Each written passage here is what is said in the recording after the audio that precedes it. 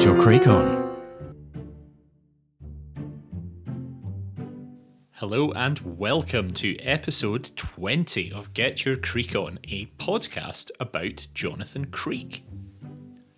Today it's time for Angel Hair, in which a philandering composer of musicals is confused as to how the hair of his illicit lover is chopped off right down to the skull, but then appears to somehow have grown back to full length in the matter of just 2 days. It's not exactly the most high-stakes storyline of all time, but nevertheless, here we all are again to go through it and dissect it like an autopsy, I guess.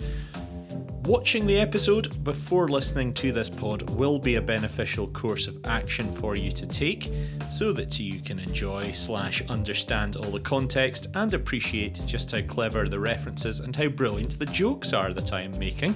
So don't put yourself on the back foot through laziness or stupidity. Angel Hair aired on March the 8th, 2003. Now, live on the line right here is a guy from Australia, a nice guy, who is going to introduce the first main section of the episode. Here he is. Okay, mate, yep, after 3. 1, 2, 3. Episode synopsis.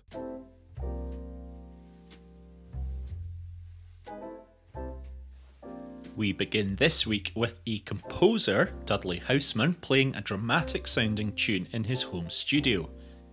His assistant Dorothy heads in, telling him that his wife called to say that she won the award, whatever that means. She then leaves and, once safely alone, Dudley pulls out a DVD of pop singer Sally Ellen Oakley and watches the sexy music video while wearing headphones. Dorothy pops back in to grab an umbrella and, from behind, it looks to her like Dudley may be pleasuring himself. Shortly afterwards, a car pulls up outside and in comes Mrs. Houseman. It turns out to be Sally. She's just won the Britain's Tastiest Bottom Award and goes upstairs to get changed. The pair of them later head for bed and he tells her about the musical he's writing for her. He's heading off to Los Angeles tomorrow and she tries it on, but he's tired and goes to sleep, despite the fact we know that she's not only his wife, but his dream woman. The next morning and she's all dolled up again, heading off to a photo shoot with her driver Angus. Dudley gets ready for his trip. Dorothy has got him a meeting with Whoopi Goldberg's People's People, and he's dropping by his father's house on way to the airport to wish him a happy birthday. His father is a master craftsman of ventriloquist's dummies, and happens to be working on one for a certain Adam Klaus at the moment. On the plane, Dudley meets Maria, an in-flight therapist and masseuse who instantly captures his attention and his heart. In the TV studios, Brendan is overseeing the edit of a home makeover show, faking disgusting interior colours to make things look like much more of a disaster. An envelope arrives and he reads the letter within as Carla arrives in the studio, having cancelled the gynecological appointment she had due to the cancellation of her preceding pedicure slot. She gasps when Brendan tells her that the results of the test are very bad. Not his prostate test though, thankfully, as it turns out, but demographic ratings for the TV show. Carla reads Jonathan through some of the issues that viewers have had with his hair, his posture and his whining voice. She gets him into a makeup chair so the staff can try and sort him out a bit. Brendan suggests that on screen, Jonathan and Carla should ramp up the sexual chemistry so that viewers will start speculating as to whether they're sleeping together. Jonathan's left with makeup artist Pam, whom Carla commiserates with for the death of her dog. Jonathan and Pam get talking, get on well, and then get on with arranging to go out for lunch together. Jonathan then takes a call from Mr. Houseman Sr. regarding the order of the new dummy. Jonathan wanted a dozen set of spare dummies' feet for the purposes of a trick, but due to an unfortunate misinterpretation of the instructions, Mr. Houseman has actually built one dummy that's 12 foot tall. Pam and Jonathan go to the park, ostensibly for a walk, but she ends up treating him like a replacement dog, throwing the ball around and patting him on the head.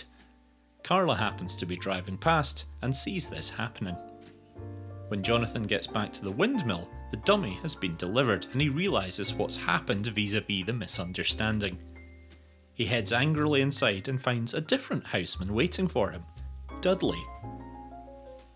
Carla goes for her rearranged appointment at a posh Harley Street surgery, but is appalled to find a rap CD in the doctor's briefcase, Hose in the Hood by Booty Posse. This is shocking enough for her, but then she reads some of the lyrics. Dudley tells Jonathan that a woman has had a full head of shoulder-length hair cut off her head, but it's grown back in 48 hours. He tells the story of how he's married to Sally Ellen Oakley, but recently had an affair with Maria. He mentions how his PA Dorothy helped him out by arranging times and covering for him, while simultaneously telling him how she disapproves of his philandering. The previous day, Maria was at Dudley's house before heading away for a few days of airline work. Dorothy had a surreptitious rake around her suitcase and found a big padded envelope addressed to Dudley in strange handwriting. The pair of them hid this envelope and, shortly afterwards, when Dudley was having a kiss and cuddle with Maria outside, Sally turned up unexpectedly.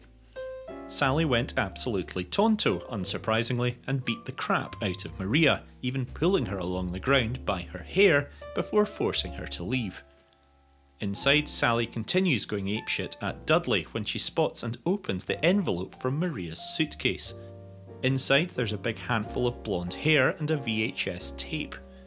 They stick the tape into the machine, play it, and it shows a hostage video of Maria tied up. She's forced to read a ransom note on screen demanding Dudley pays £100,000 or else she'll be killed. A magazine is shown that proves that the video was shot in the last 2 days, and then the hostage taker takes a pair of scissors and chops off all Maria's hair right down to the skull. Dudley gets to the end of this tale and then tells Jonathan that, whilst his marriage now appears to be over and that Maria is still missing, the biggest thing on his mind appears for some reason to be just how her hair has supposedly grown back within just 2 days. At the TV studio, Jonathan, Carla, Brendan and Pam watch the hostage tape back. Pam says the hair cutting's unlikely to be faked through use of a wig or a bald cap, and Jonathan wonders why about only quarter of the hair was sent in the envelope. Brendan takes the tape to the technical department to be checked over for whether it's been doctored. Jonathan and Carla head off to Dudley's house, and en route she confronts him about his relationship with Pam, saying that Pam's using him as a rebound from her dead canine companion. Jonathan's already worked out the solution to the hair-cutting mystery, although he isn't going to share with her what it is. She annoyedly puts on the Booty Posse CD for research purposes, much to Jonathan's surprise. Outside the gate to Dudley's house, they pull up and Jonathan seems a bit perturbed for a moment as he looks round the surrounding fields. However, he spots some bent branches on a bush nearby and tyre marks in the mud below, and all appears well again. Carla remains frustrated that she has no idea what she's meant to be looking for. Inside, as Jonathan and Carla arrive, Sally is heading away with a suitcase. Jonathan talks to Dorothy about the Maria incident. He notices a roll of electrical tape on the floor and finds that a small 5mm square has been cut off the end of it. In Dudley's studio, he plays one of his songs to Carla, and she mentions how it sounds a bit like Bob Dylan, a comparison that he's really sick of hearing. Carla notes also how it's good to hear some nice music these days, and that some music is just awful, referring to the explicit lyrics in the sleeve of the Hose in the Hood CD. Meanwhile, Dorothy shows Jonathan how digital manipulation can be applied to make things appear not as they seem, photoshopping her own head onto the body of a beautiful model, telling him he may want to refer to it later. Carla and Jonathan head off, and she still isn't able to work it all out. He shows her the roll of electrical tape and scribbles some Bob Dylan lyrics down on a piece of paper as a clue. She reads them out, but is still none the wiser. At home that evening, she obsesses over the lyrics, trying to work out what they are alluding to. Brendan gets it straight away. The 2 verses to Blowing in the Wind are the wrong way round. Carla suddenly decides to head over to the windmill. At Dudley's house, he gets pissed up to numb the pain and then calls Sally, begging her to come back home. She refuses, however, and we see that she's taken refuge at Dudley's dad's place. Dudley accuses her of being with Angus, but she says she isn't and that he's actually in Chicago at the moment. Dudley then tells Dorothy that she's taking him for a drive, and they go to Angus's house. It turns out he'd been in the musical Chicago that evening, and Dudley ends up getting a shoeing from Angus's boyfriend. Carla goes to the windmill in the pissing rain and goes inside, but nobody's at home. Jonathan's out meeting Pam at the train station, and when they get back, Carla hides. Jonathan and Pam get their wet clothes off, which leads them to getting amorous on the bed. They end up in a strange position, and Pam remarks that they are the wrong way round. Suddenly, Jonathan's spooked when he hears a dog barking out in the rain.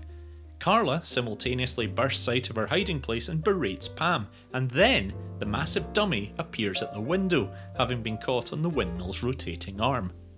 All of this combines to freak Pam out, and she gathers her stuff before scarpering.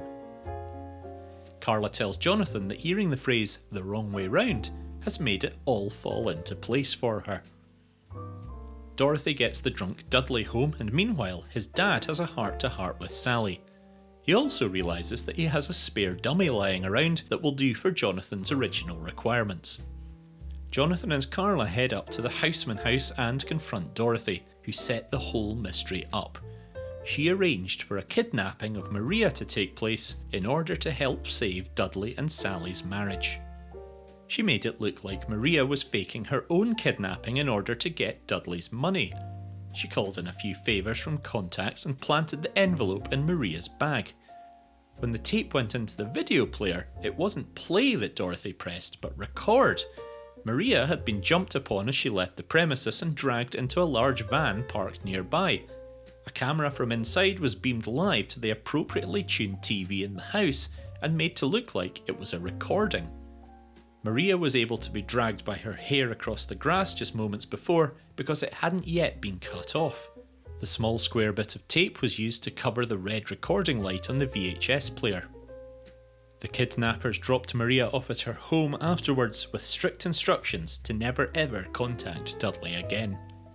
Sally turns up back at the house and goes inside, immediately heading upstairs to tend to Dudley, who has spewed everywhere, and this implies that everything is going to be just fine. We end in Jonathan's dressing room at the theatre. He's raging because the replacement dummy is from an old spitting image style show and features the head of the TV network, who just happened to be there watching the show that night, and he walks past at that very moment, completely disgusted. Carla reads an interview with Duty T, lead singer of Booty Posse. It turns out his stepdad is Carla's gynecologist, which is why the CD was in the office. We learn that Carla has graffitied the doctor's car with the words "sexist pig," which turns out to have been both incorrect and unnecessary. As Jonathan rightly says, it pays to keep your hair on.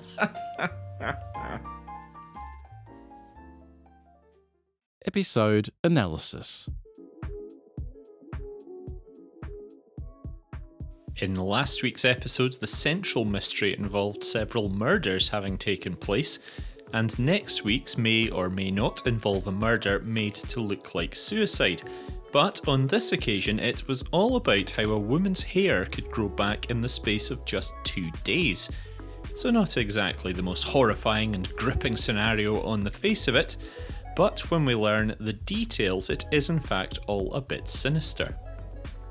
Bundling a terrified woman into a lorry and confronting her with a huge pair of scissors makes for a pretty terrifying scenario, and should Dorothy have been reported to the police and the truth come out about all this, then she certainly would have been in a load of shit. Which is an interesting point. How often do Jonathan Creek mysteries actually end up being reported to the cops?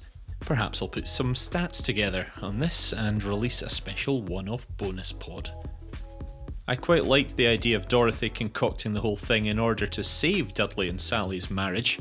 A more hacky storyline would have been for her herself to be in love with Dudley and therefore keen to break the marriage up, but that's actually the opposite of what happened. It's safe to say there are probably a few more straightforward or less high-stakes ways of doing it than faking a kidnapping, but there we go.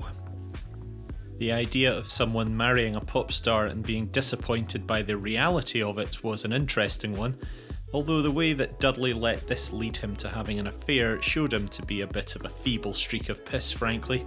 He was a complaining, self-pitying loser who really didn't deserve Sally, given she seems like a really fun and nice person. Luckily for him, Dorothy was cunning, devious and devoted as a sidekick, and made sure that he didn't end up losing the best thing in his life. As ever, there were some very enjoyable and funny moments.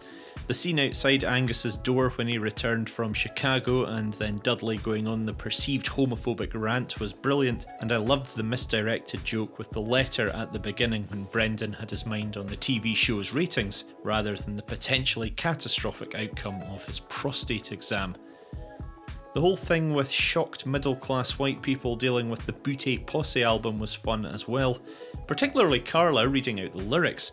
Saying that, it did annoy me that her opinion of the Doctor was formed by the fact he listened to rap music. You don't have to agree with a band's lyrical content in order to enjoy it. For example, I'm pretty sure that fat-bottomed girls do not make the rocking world go round, but that's still a great song. One of the other storylines this week in Adam Klaus's absence was the ventriloquist dummies, and there were some scenes bordering on creepy with the 12-foot tall guy in the stormy night. Did the joke about that misunderstanding really work? I'm not quite sure. Jonathan would surely have referred to 12 pairs of feet rather than just 12 feet. But then again, old Mr. Houseman was perhaps a bit on the dotty side.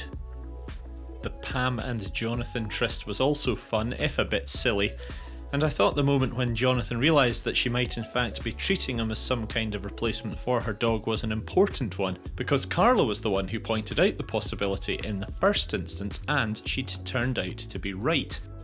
We've seen previously that Jonathan went mental at Maddie for ruining his chances with a potential paramour. That was Charlotte in Black Canary, but on this occasion he didn't seem angry with Carla. Perhaps this can therefore be pinpointed as an important turning point in their relationship and a moment where the trust between them started to return properly. Jack D played Dudley, Caroline Carver played Sally, Sophie Thompson was Dorothy, Pam was played by Tamsin Gregg, and Henry Houseman by Trevor Peacock. Writer David Rennick also made a fleeting appearance in the episode as one of the masked kidnappers in the lorry. And now it's time to move on to the celebration of Location Information Station.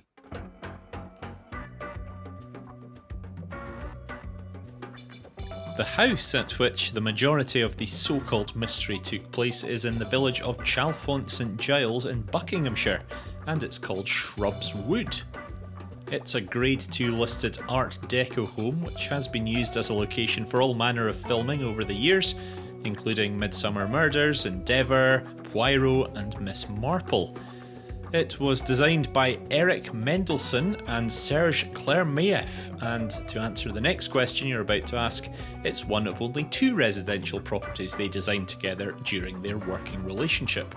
And if you're interested in this house, please hold on for the next section, Creek Connections. Elsewhere in the episode, the scene where Pam takes Jonathan out for a walk and throws the ball around for him was shot in Primrose Hill in London, at the northeast side of the park there. When Carla's watching on from her car, she's sitting at the junction of Anger Road and Primrose Hill Road. And this is just round the corner from the Limonia restaurant, which may be familiar to you from way back in episode 1, The Wrestler's Tomb, when Maddie runs across the road to buy a second-hand wardrobe. Small bloody world. Creek Connections.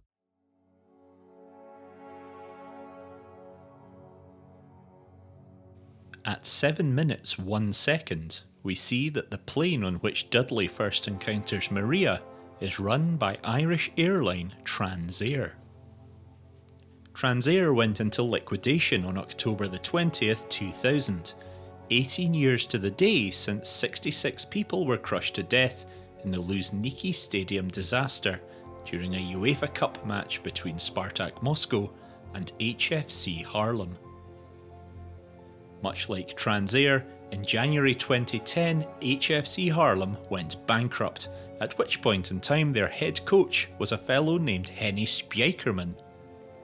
He had previously coached another Dutch football team called FC Emmen, whose main shirt sponsor today is a sex toy manufacturer called Easy Toys.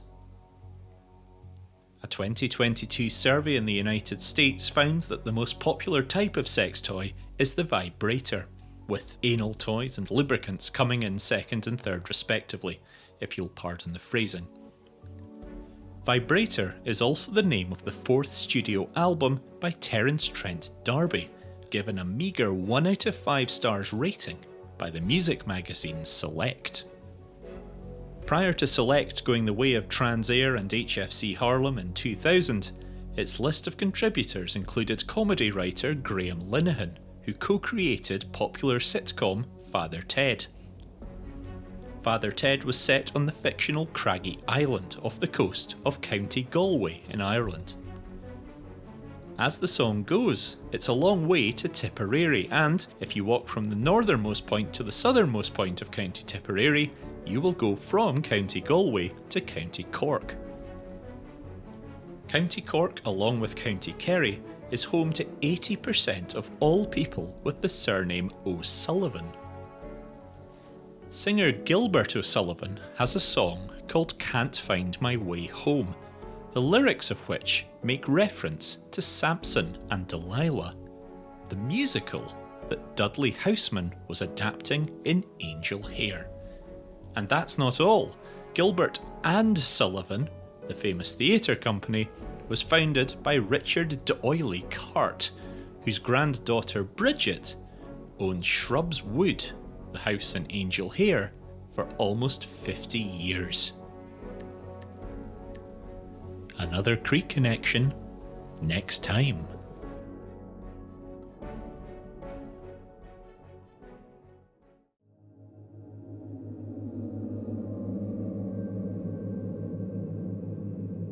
Relaxation time. Tranquil, dreamy serenity. It's time for some autonomous sensory meridian response, also known as AMSR. Take the chance to recline, ideally on a chaise longue if you have one, release the stresses of the day, and submerge your conscience in a warm jacuzzi of self-care. Let whispered Jonathan Creek content wash over you like the calm tropical waves of a tropical ocean. When the 12-foot dummy got hooked into the arm of the windmill, he was facing away from the building, but a bit later he was facing into the bedroom window. Do they honestly think we wouldn't notice this obvious and amateurish blunder? Jesus. Caroline Carver, who played Sally Ellen Oakley, is married to Kenny Doherty, who portrays Detective Sergeant Aidan Healy in Vera. That's a good show. Why, I bet, what do you think you're doing? Jonathan and Pam would have noticed Carla's car outside the windmill when they arrived back there in the storm, surely. And why was Jonathan's hair wet when he had his hood up? It just doesn't make any sense. Transair went bust in October 2000, but this episode is from 2003. If the story isn't from the present day, then the BBC have a duty to tell us, rather than taking us for a bunch of total morons. Angel Hair is also the name of a hair extension company based in Milton Keynes. I don't really have any more to say about it, really, but you can look them up if you like. Why was only quarter of the hair being in the envelope seen as a noteworthy thing by Jonathan? That doesn't mean anything, really. Why did it set alarm bells ringing in his head? The synthesizer we see Jack D playing at one point is a Roland XP60. Its predecessor, the XP80, was used by Jean-Michel Jarre. An XP60 these days will set you back, well, the best part of $1,000 probably, which if you ask me is only going to ever be paid by someone seeking nostalgia, given the wider range of sounds and general digital capabilities places.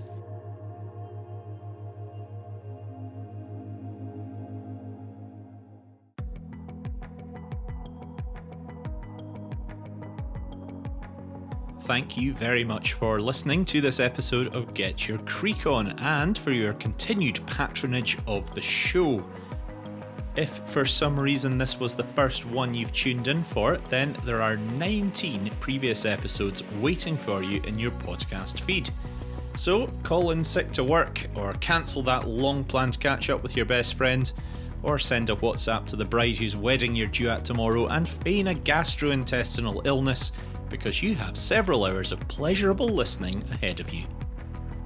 You can contact the show anytime by emailing getyourcreekon@gmail.com, by Twitter it's @creekget, or by heading to the website, which is getyourcreekon.co.uk. Head to buymeacoffee.com/getyourcreekon to donate to the show if you'd like. The next episode will be The Tailor's Dummy, in which an old fella flings himself to his death from the top window of the family home, and a masked intruder completely changes his very ethnicity in the blink of an eye. It's a darn good episode, so do not miss it. That's us for today. I will catch you later. My name's Toby. Bye for now. Thanks for listening to Get Your Creek On.